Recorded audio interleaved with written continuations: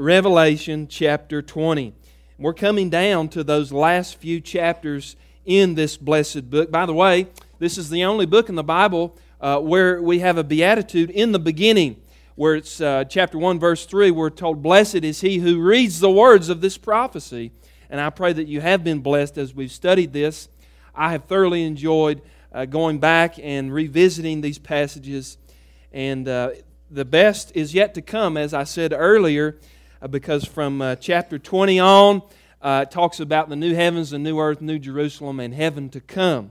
But today, we are going to be talking about the millennium.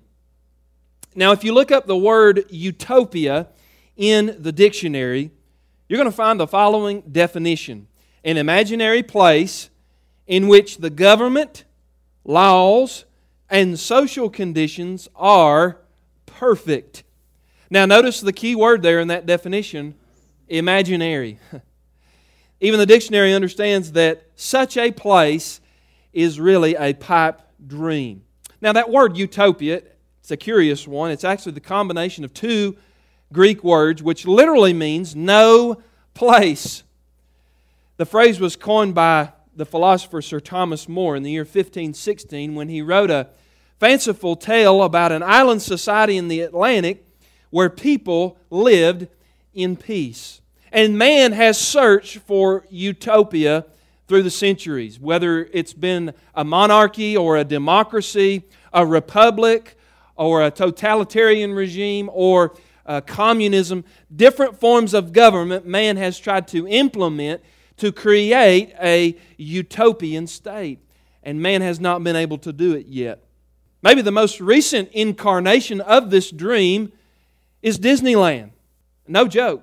Now, years ago, I came across an interesting thought that was penned by a man named Pat Williams. He was a biographer of Walt Disney. And he said in his book about Disney that what motivated Walt Disney to build a theme park was his innate desire to create a little slice of heaven on earth. Here's what his biographer said. He said, quote, "I know that Walt felt that longing for heaven. He had that longing when he was a boy in Kansas peering through the fence at Electric Park, wanting what he couldn't have because he didn't have a dime in his pocket. I believe it was that same longing for heaven that drove Walt to build a perfect place where children could ride the merry-go-rounds and always catch a brass ring. A place where yesterday and tomorrow were always within walking distance. A place where anyone can be perfectly happy, if only for one day."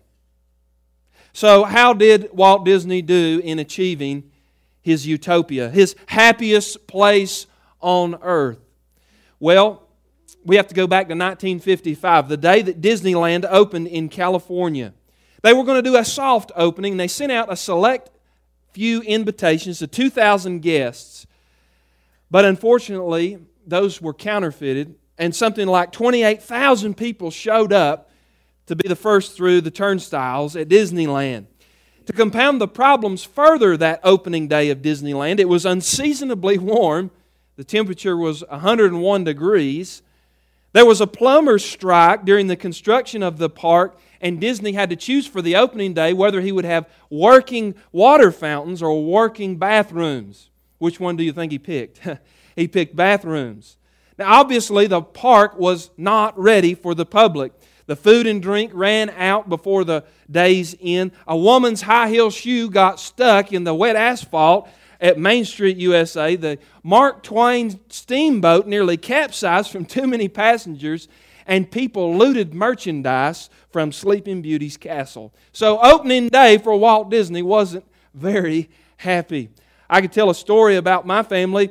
We went when I was about 19, 18 years old to Disney World down in Florida, and my dad made the mistake of going into the park that day wearing flip-flops. Now, he got his tops of his feet baked that day, and we ended up in the infirmary for second-degree burns on the tops of his feet, and it was not a happy day in Disney World. Now, mankind will never be able to create that idyllic civilization on earth. But I've got news for you, friend. Jesus will. In fact, in Revelation 20, the Bible describes for us a 1,000-year period in which Jesus will rule the earth with perfect peace, prosperity, and justice. And I like what prophecy scholar Mark Hitchcock said about the millennium. He said, quote, "It's the last phase of history in which the world is finally turned right side up by King Jesus." How many of you are looking forward to that era? It's coming. And as we look at our world that's so marred by sin, so evil, and so consumed with death, the thought of Christ ruling and reigning our planet fills me with an everlasting hope today, because Jesus is coming to set up His kingdom. In this message, I want to lift your heart toward heaven. I want to fill you with hope today. I want to encourage you with this news that it's going to be a blessed time of Christ's rule. So let's talk about the millennium today. Number one, I want you to see with me the period of the millennium. Number one, the period of the millennium. Let's just peek into verse 1, chapter 20. "And then I saw an angel coming down from heaven, holding in his hand the key to the bottomless pit and a great chain. And he seized the dragon, that ancient serpent, who is the devil and Satan, and bound him," here it is, "for 1,000 years. And threw him into the pit and shut it and sealed it over him, so that he might not deceive the nations any longer until the 1,000 years were ended, and that he must be released for a little while." Now, in your English Bibles, as you read that passage, you do not see the word millennium. It's not there. You will find a reference to it, though, to a literal 1,000-year period 6 times in this chapter. In fact, it's in verse 2, it's in verse 3, it's in verse 4, 5, 6, and 7. Now, theologians have borrowed a Latin phrase to describe this era, the epoch of the millennium. It's made up of 2 Latin words, mille, which means 1,000, and annum, which means year. So it's literally translated in your Bible, 1,000 years. Now, some who read this passage might want to allegorize this or spiritualize that number and say, "Oh, that's not a real period of 1,000 years." But friend, I take God at His word. I believe when God says it, He means what He says, and He says what He means. And if He says 1,000 years for 6 times in this passage, He probably means it for us to take it literally. I'm just that gullible. I read the Bible and I believe it. What about you? Well, admittedly, there's not a whole lot of preaching today about this interesting period called the millennium. And it's odd, considering the fact that the Bible has so much to say about this era, specifically the Old Testament. In fact, the late J. Dwight Pentecost, a prophecy scholar, he devoted his entire life to the study of prophecy. Here's what he wrote in one of his books. He said, quote, "A larger body of prophetic scripture is devoted to the subject of the millennium, developing its character and conditions than any other subject. Therefore, the millennial age demands considerable attention." Now, the great debate that has raged between Bible students is, when is this 1,000-year period going to be? Well, if we interpret the Bible literally, then it's clear that there's a discernible timeline that emerges. And this is the way that I've preached through the whole book of Revelation. First, there's the church age. That's the time period in which we are in currently. It's an undetermined, undisclosed period of time. Jesus says no man knows the day or the hour that He will return. We're in the church age right now. But then one day, Jesus is going to step out on a cloud. The trumpet is going to be blown. The church is going to go up, up, and away and join Him in the air. We'll be transformed in the blink of an eye. We'll get a resurrection body, and we will forever be with the Lord. That's the rapture. That's the next prophetic event on God's calendar. Then after that, we've read in the book of Revelation about 7 years of tribulation. And praise God, the church will not be here to suffer through that. If you can't say amen for anything today, you can say amen, I won't be going through the tribulation. Then we see that after that, the return of the King. We studied that last week in Revelation 19 when Jesus comes, robed in those regal robes, riding that white horse, a name called King of Kings and Lord of Lords tattooed across his body. He judges his enemies with the word that proceeds from his mouth. He's going to return to this earth. And then after he defeats the Antichrist, the false prophet, he casts him into the lake of fire. He's going to deal with the devil. He'll bind him up for 1,000 years. And then Jesus is going to set up a perfect kingdom here on this earth for how many years, church? 1,000 years. Now, the period of the millennium, I want to talk to you secondly about the purposes of the millennium. There's at least 3 important goals that God is going to accomplish during this 1,000-year reign. The first one we already read about in verses 1 through 3. Notice this, the millennium will relinquish Satan's control of the earth to Christ. Notice what happens here. Verse 2, he seized the dragon, the ancient serpent who is the devil and Satan, and bound him for 1,000 years, and threw him into the pit, and shut it and sealed it over him. How many of you are looking forward to that day when the devil gets a black eye, and he gets chained up and thrown into the pit? Well, that's the first purpose. Martin Luther had a great saying, very comforting, and it's true. He said, the devil is God's devil. And what he meant by that is Satan is not God's equal. Satan is created, God is creator. Satan is finite, God is infinite. Satan is mighty, but God is almighty. Even Satan serves God's purposes and does nothing without God's prior knowledge or approval. Right now, Satan has been given a leash. He's been allowed to reign freely over this earth. 1 Peter 5:8 says, the devil prowls around like a roaring lion, seeking whom he may devour. Paul refers to Satan in Ephesians 2:2 as the prince of the power of the air. And since the first chapters in Genesis, we have seen how the serpent in the garden has been allowed to run across the earth and tempt the hearts of men and oppose God's work. But you know what? Satan is living on borrowed time. And friend, he knows it. And that's why he doesn't want you to read this book, because he doesn't want you to read of his final defeat and doom. Now, there are some people that call themselves amillennialists. They wrongly interpret this passage. And they say, oh, we're in the 1,000-year reign right now. They say Satan was bound at the cross. You know what I say? Well, if that's so, he must be on a really long leash. Friend, that's not the case. Satan hasn't been bound yet, but his day's coming. Now, the millennial reign of Christ is going to take away the enemy's freedom. And John tells us that Satan is going to be incarcerated in a place called the bottomless pit.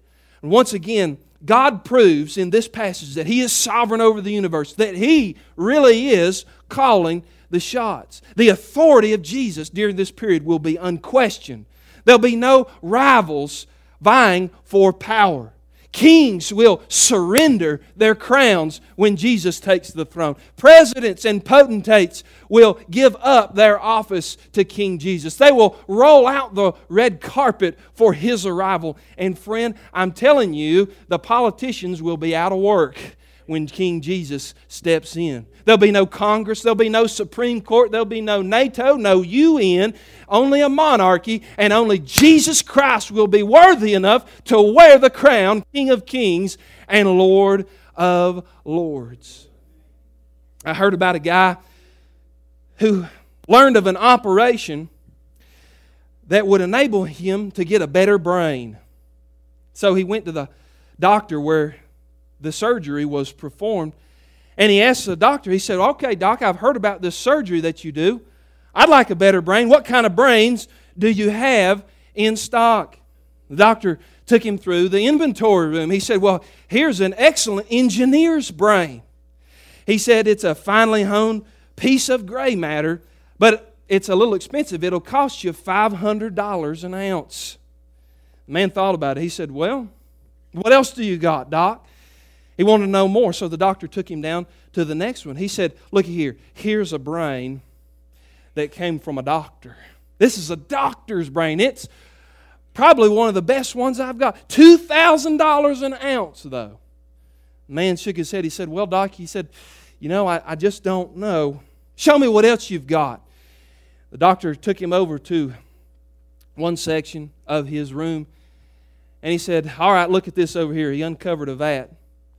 He said, this is a politician's brain. He said, a politician's brain? What does that cost? He said, $250,000 an ounce. The fellow said, wow. He said, why in the world is a politician's brain so expensive? And the doctor said, well, for two reasons. Number one, it's hardly used. And number two, do you know how many politicians it takes to get 1 ounce of brain? Friend, I am happy to tell you today that in the millennium, there'll be no politicians, there'll only be one, and it's King Jesus. Some people wonder, they say, well, why is it important for Jesus to rule for 1,000 years here on the earth? Well, here's why. I'm about to tell you. Charles Ryrie gave a great answer for this.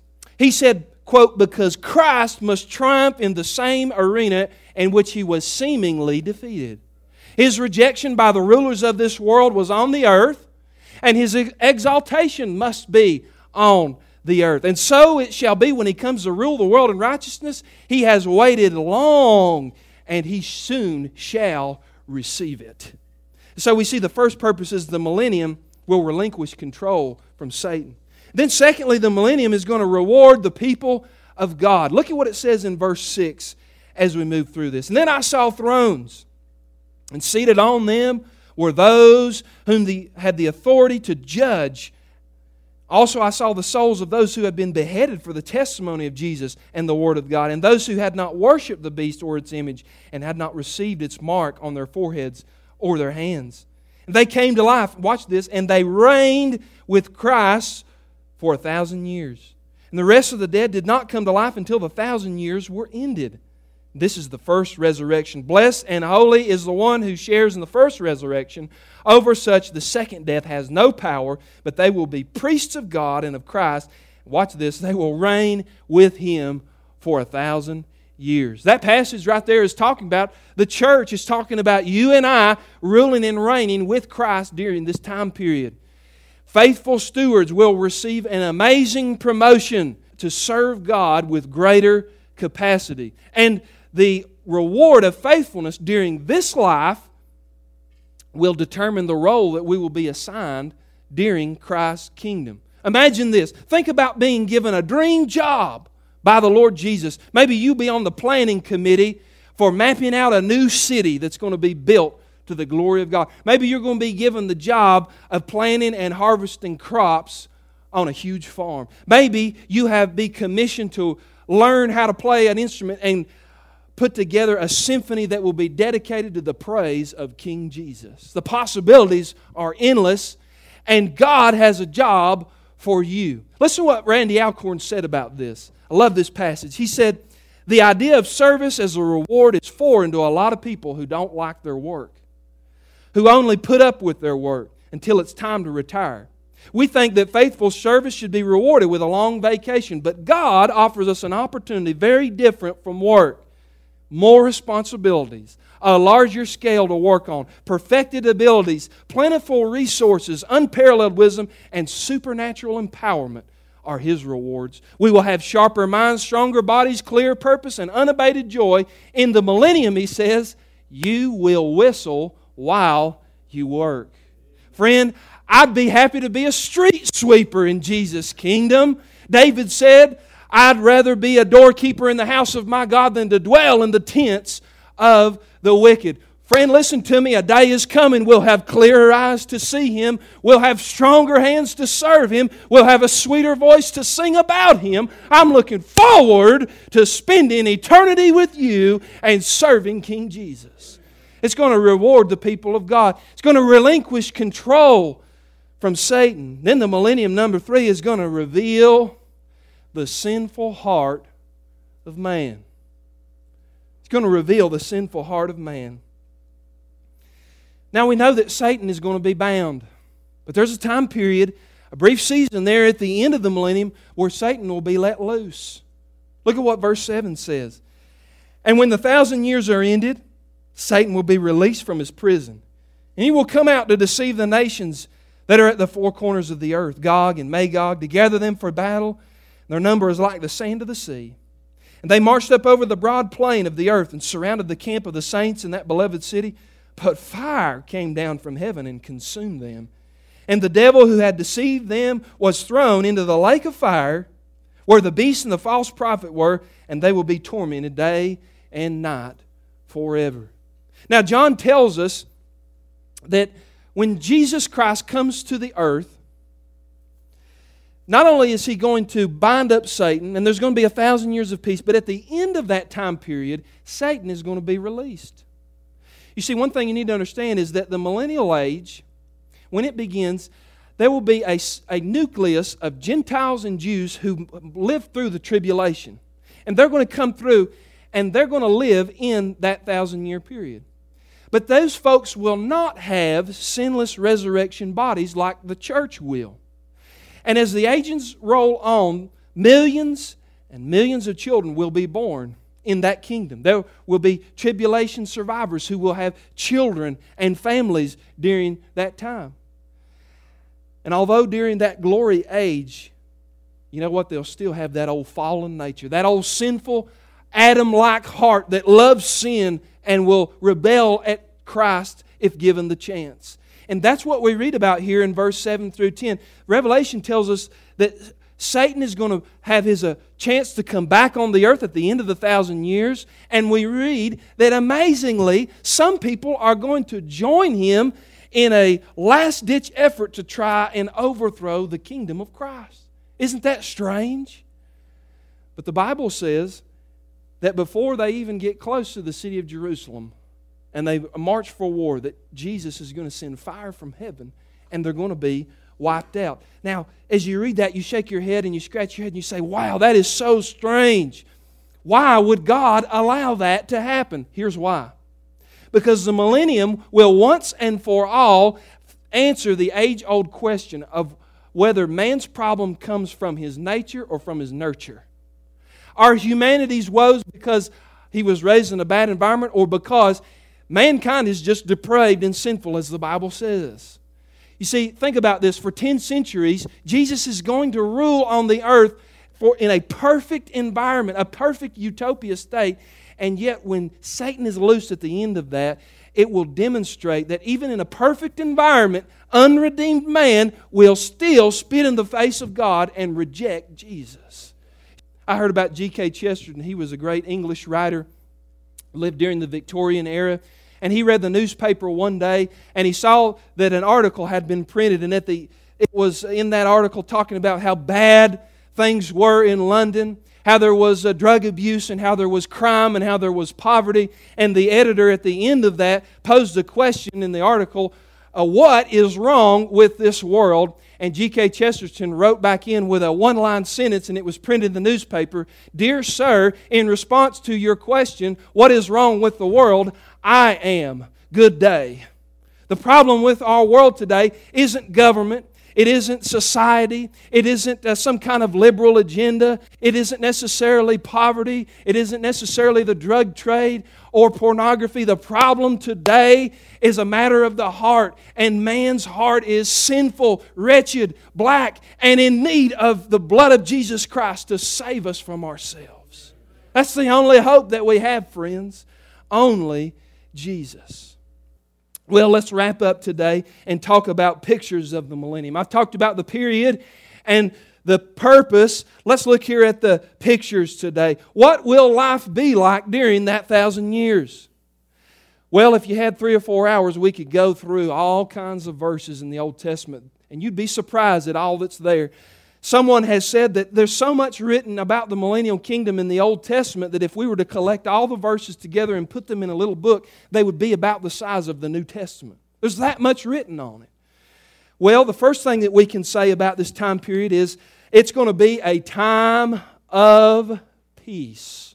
A time of peace. Look at what Isaiah chapter 2 verse 4 says. He shall judge between the nations, and He shall decide disputes for many people. They shall beat their swords into plowshares and their spears into pruning hooks. Nation shall not lift up sword against nation, nor shall they learn war anymore.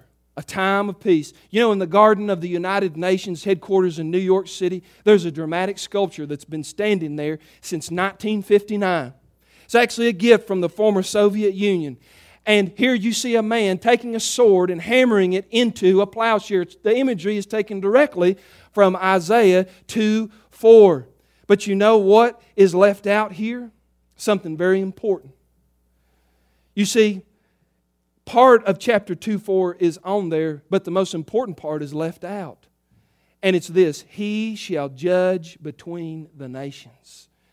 You see, they are missing the most important part on this statue, and that is the who, Jesus Christ, the Prince of Peace, who will be the only one who can come and deliver peace to this earth.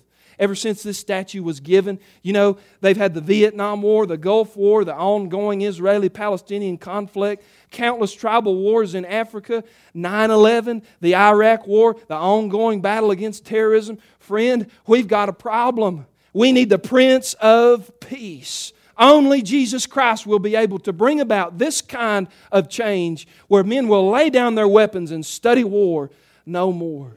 The Bible says in Isaiah 9:6 that He'll be called Wonderful, Counselor, Mighty God, Everlasting Father, and you guessed it, Prince of Peace. And I love the next part, and the government shall be upon His shoulders. Friend, His authority will be absolute. His justice will be true. His peace will be universal. His reign will be benevolent. His throne will be high and lifted up. And His approval ratings will be 100% satisfactory all across the world. People will be saying, "Long live the King! Long live the King!" A time of peace.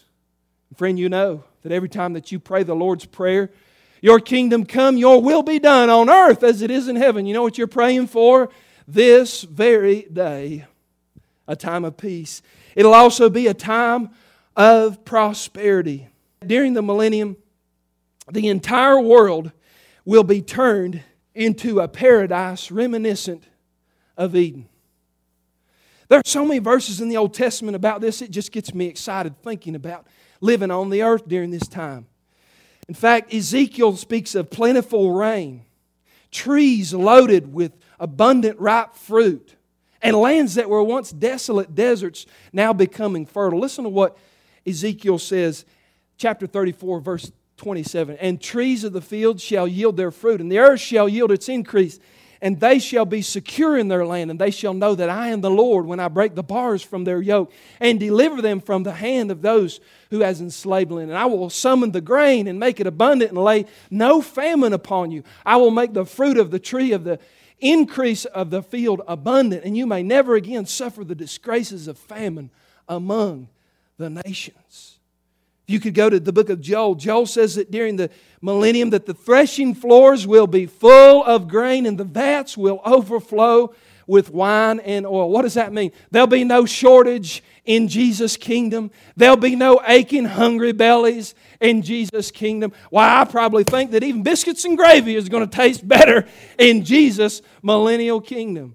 Amos 9:13 says that, "Behold, the days are coming, declares the Lord, when the plowman shall overtake the reaper, and the treader of grapes, him who sows the seed. The mountains shall drip sweet wine, and all the hills shall flow with it." What Amos is saying there is that, friend, imagine planting a garden at the beginning of the week, and on Friday, Saturday, harvesting what you planted earlier on. The ground is going to be so fertile, there'll be no time in between planting and harvesting. And best of yet, friend, I don't think there's going to be one weed in the gardens during the time that Jesus is going to reign.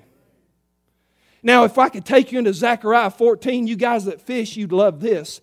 In Zechariah 14, it tells us that fresh water is going to flow from Jerusalem down into the Dead Sea. And that old putrefied, salty water of the Dead Sea where there's no life, the fresh water flowing from Jerusalem, from the throne of Jesus Christ, is going to replenish that sea, and fishermen will be pulling record fish, record catches out of the old Dead Sea. I'm telling you, friend, I'm excited about it. Get your fishing pole ready. A time of prosperity. And then we see it's a time of prolonged life. A time of prolonged life. You know, I heard about a preacher who was getting up in years, and he was bad to forget things. That ever happened to you? He went to a church to fill a pulpit that day, and when he arrived, wouldn't you know it, this preacher forgot his teeth. He forgot his dentures. He left them at home. And he went and told one of the deacons, and the deacon said, "Hey, no problem." He said, "Come with me, I've got you covered." He took him outside, opened the trunk of his car, pulled out a briefcase, and inside that briefcase was all kinds of dentures. He pulled out a set of dentures. He said, "Try that, preacher." Put him on. He said, "No, that first pair, that's not right." He said, "That's too big." He said, "Try this." Put in that second set of dentures. They were too small. Gave him a third set. He put those in. He said, "Oh, yeah, that's just right." Preacher went in, preached his message. At the end of the service, he went to that old man, that deacon. He said, "Man, I appreciate it." He said, "Give me your card." He said, "I've been looking for a really good dentist." And the man said, "Dentist, what are you talking about?" He said, "I ain't no dentist." He said, "What do you mean?" "Well, then how'd you get all those dentures?" He said, "Friend, I thought you knew. I'm the undertaker."